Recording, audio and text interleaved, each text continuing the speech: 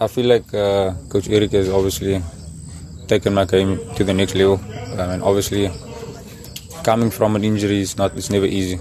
You know, some players take a season or two to get back to the best. I think if I can say my experience with injuries, specifically just this knee injury, the only injuries I've had were always the knee. I think mentally I've prepared myself before I came back, but I think the actual practical work of what the coach is doing, bringing out more my defensive side, you know, working off the ball is something that I needed to add to my game.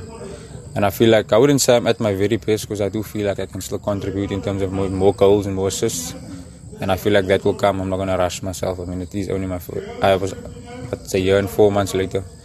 And the coach has given me an opportunity and helped me improve my game. So I do feel like I am getting back to my best. I feel this is my best season as yet.